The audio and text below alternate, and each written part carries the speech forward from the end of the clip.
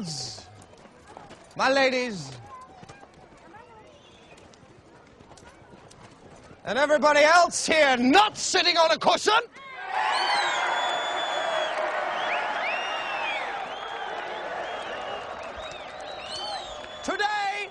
today, you find yourselves equals.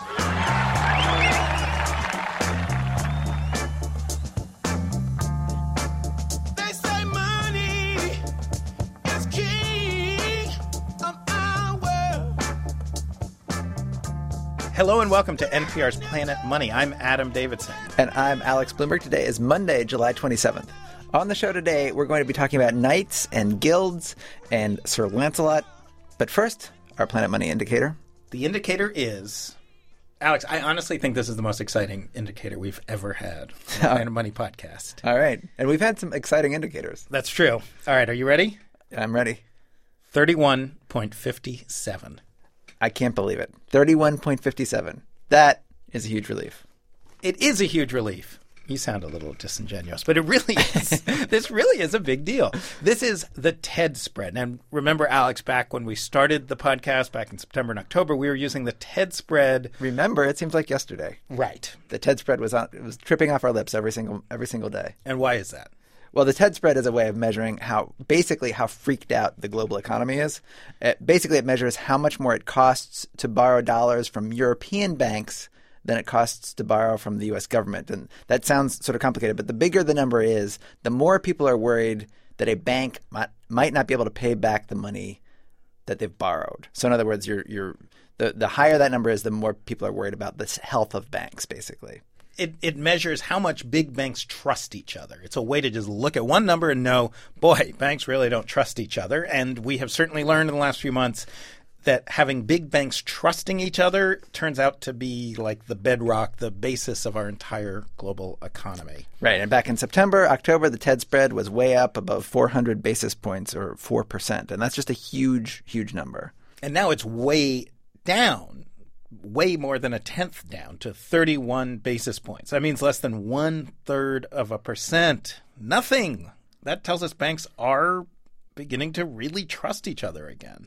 Right, partly because banks are actually healthier, but also partly because governments around the world have demonstrated that they're going to back up these big banks. They're not going to let them fail.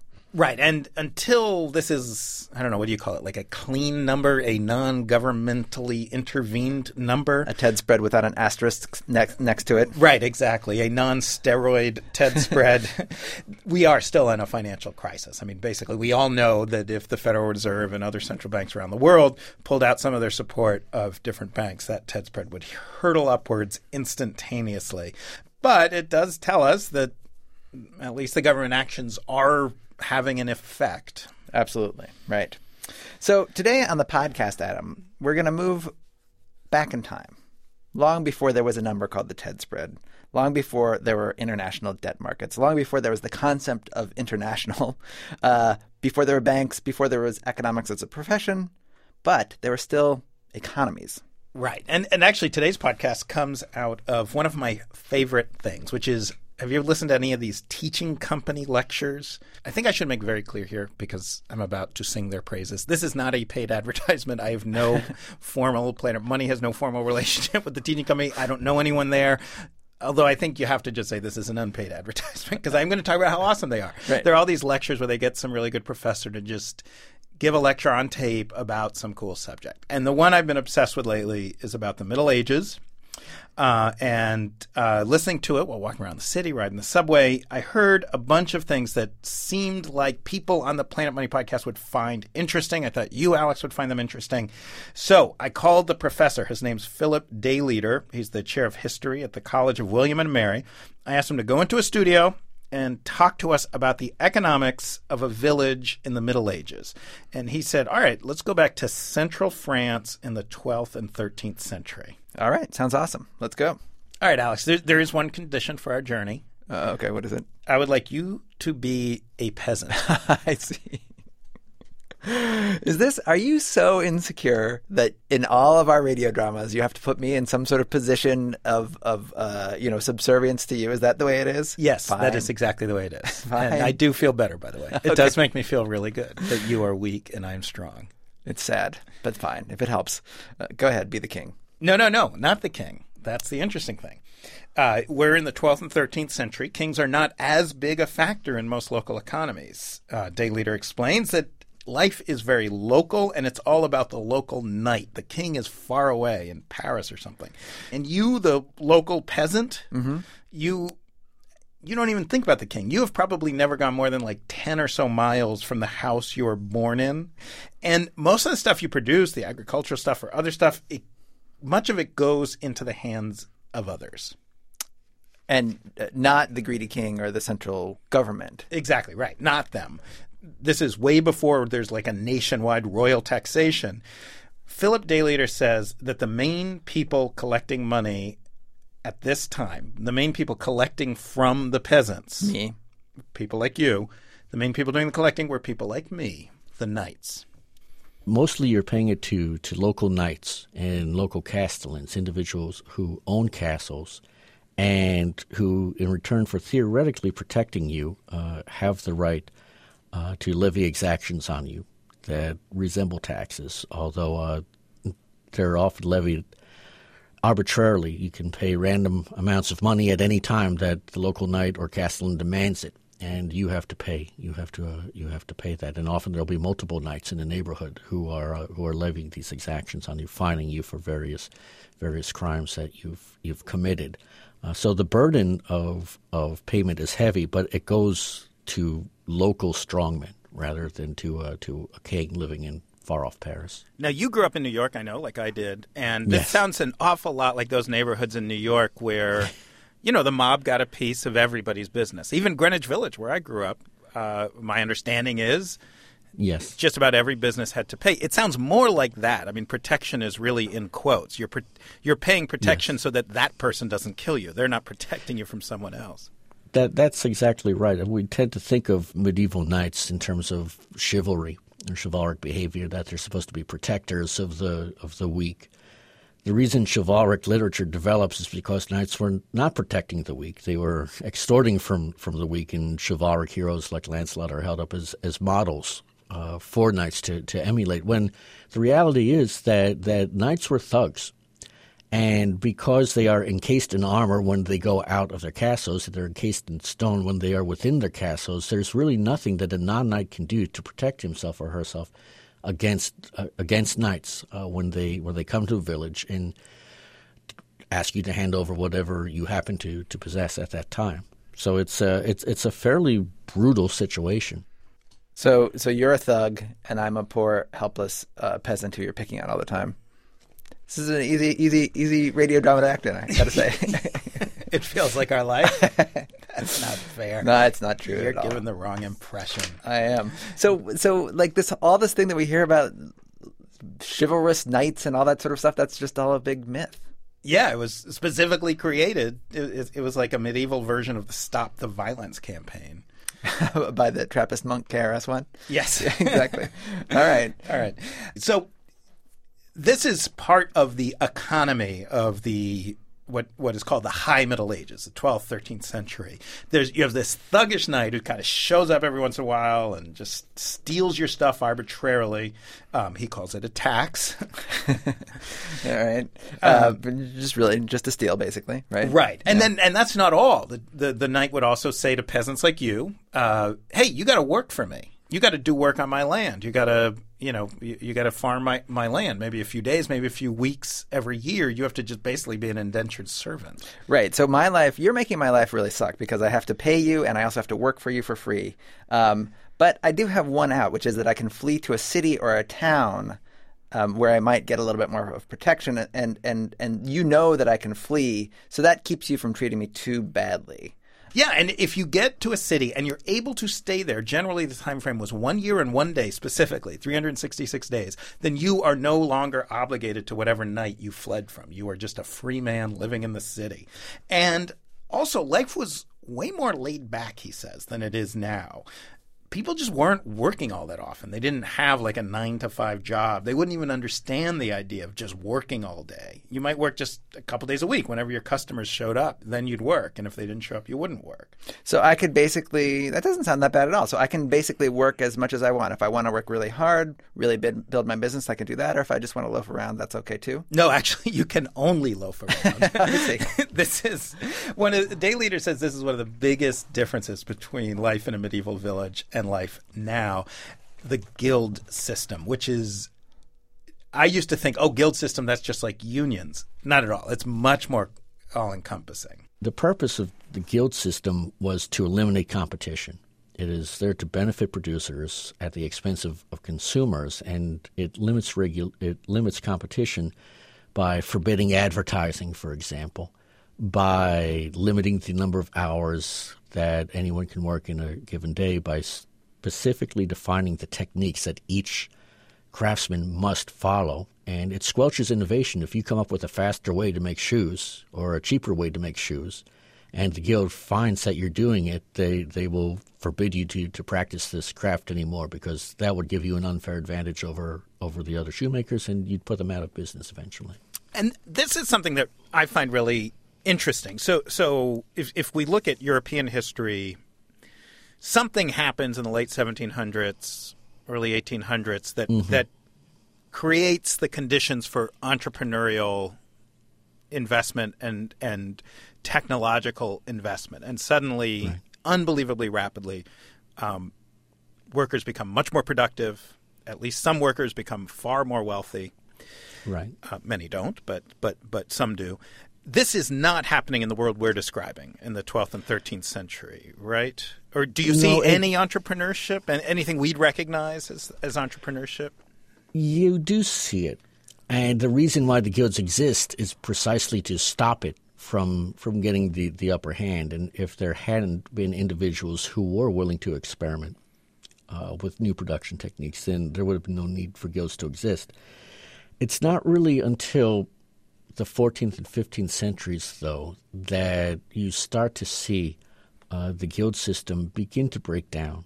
And it begins to break down in large part because of the Black Death and the loss of 1 out of 3 to 1 out of 2 Europeans, and the loss of a 4-year period. And that massive die-off and caused an economic crisis that allowed merchants who had capital available to them to begin to buy out artisans. Essentially, they begin to turn them into wage laborers.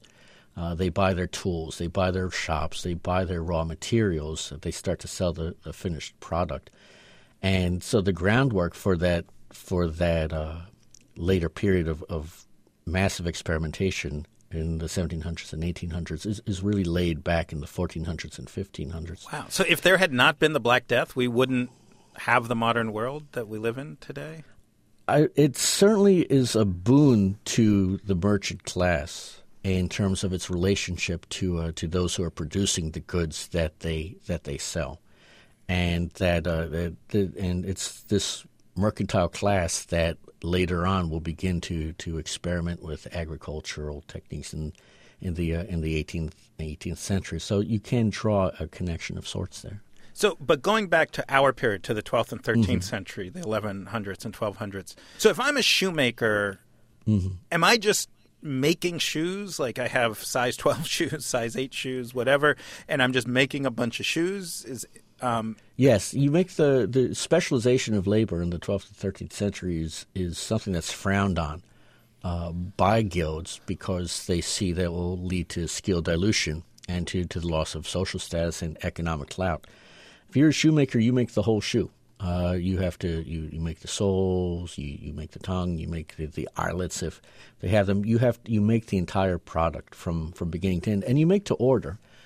More often than not, you'll sit in your shop and you don't build shoes on spec. You wait till somebody places an order, and then you make the shoe, which helps to account for the very irregular work patterns. For nobody might walk in for 4 days, so for 4 days you just sit and do nothing. But again, the guilds regulate membership very closely. They set a number of shoemakers. There will be 12 shoemakers in this town. And they do that to prevent a glut of production. which would hurt the producers. And so if you're number 13 and you're trying to make shoes, and they find you're trying to make shoes, they will knock your house down, and they will take your tools and get rid of them and try to have you thrown out of the town. Really? And would the Shoemaker Guild side up with the Glazier Guild and the Stool or the Woodworker Guild or whatever? Would they work together to beat up on this rogue under black market shoemaker? More often than not, no. And one of the defining characteristics of the guild system is its intense localization. Even within a town, the guilds, there's a pecking order in which some guilds are considered more prestigious than others, and this is made manifest in urban festivals where the guilds will all march in a specific order that is often laid down in the town's laws. And rivalry between these guilds was often intense, and when members of one guild met members of another guild in the street, they'd probably wind up brawling with one another.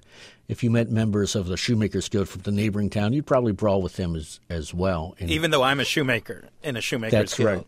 That's right. The idea of workers of the world unite is not one that anyone would have thought of in the 12th and 13th centuries. And the reason why that phrase is so powerful in part is because it flies in the face of a much older pre-modern tradition in which the workers of the world brawled with one another and were intensely proud of their own town and of their own guild within that town, to the exclusion of ties to other guilds and to other places.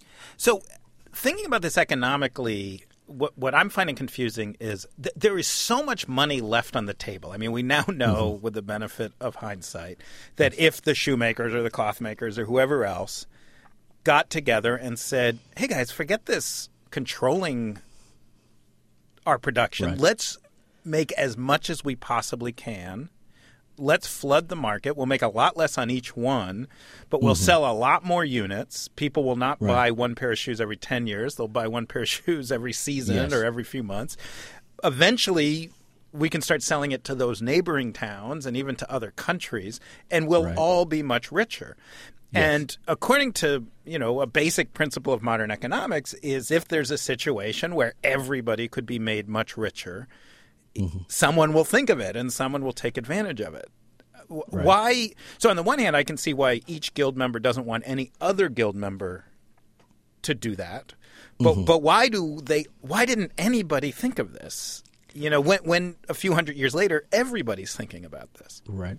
Well, two factors. One, cultural, and the other, technological. The cultural one is that the Christian milieu of the time regards money-making as a sordid activity. The usurers, those who lend money at interest, are considered among the worst sinners out there.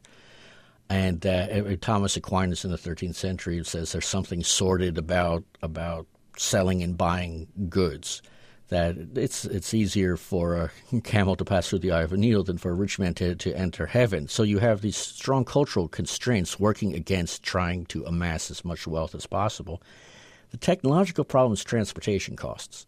The idea of mass-producing goods and then flooding markets with them and trying to maximize profits by having razor-thin profit margins but large number of sales, it's not possible when overland transportation is as expensive as it was in the 12th and 13th centuries. You couldn't move grain profitably over land probably more than 40 or 50 miles. At that point, it was just too expensive. And many times there were famines in the 12th and 13th century where there was plenty of food 50 miles away, but it cost too much to load up carts and move it overland. The only economical way to move goods was by water during the Middle Ages. And until those transportation problems were overcome, it really, I think, was not possible to conceive of a world where instead of trying to make a few sales and make as much profit on those few sales and abandon that for a world where you're just going to make a large number of sales and a small amount of profit on each one. I see, because Adam Smith wrote about how there will be specialization to the extent of the size of the market. Right. And the market was effectively 50 miles or even less. Yes, and it's intensely local. And when you do see goods being shipped long distances, it's things that have huge value for the weight, right? Spices. Precisely. That's right. Even cloth, which is Europe's main export to the rest of the world in the 12th and 13th century, even cloth is starting to you've reached the limit of what it's economically profitable to ship, considering the value versus the weight. And certainly medieval merchants, they wanted to deal in items such as pepper and spices that weighed very little and that were quite valuable. It's really fascinating. Like so like basically, if I'm in a guild, I'm just sort of like I'm always fighting with somebody. It's basically what I got from that. I'm either fighting with you, the knight, or I'm fighting with other people in different guilds, or I'm fighting with other people in my same guild from a different town. It's sort of like it's a lot of fighting. It's a lot of fighting, and it's a lot of stuff that has to happen before the preconditions are there for the Industrial Revolution and for the creation of the modern world that we live in, which I learned a lot from him about that. I had never thought about just simply transportation costs. You can't really have an industrial revolution until you have roads and ships right. that can cheaply go around the world. Right. So a couple more strikes to my understanding of what it's like to live in the Middle Ages. I will say we're going to have him on again to talk about life in the Middle Ages versus life in the Industrial Revolution, and ways in which, certainly for the early days of the Industrial Revolution, for the average person, it might have been a huge step backwards, not a step forwards. Although Dayleader does say he would never in a million years want to live in the Middle Ages if he had to exchange his life now. Right. It's right. much tougher. And he would know. Right. So we'll have more of that conversation on an upcoming podcast. Thank you to Philip Dayleader, Professor of History at the College of William and Mary. We'll link to his teaching company lectures on our blog, npr.org/money. I highly recommend it. And please do go to our blog and the rest of npr.org. Today is the first day of our new look, our relaunched site. I think it's much better. Yeah, absolutely. And keep sending us your questions and letters to planetmoney@npr.org. I'm Alex Bloomberg. And I'm Adam Davidson. Thank you for listening.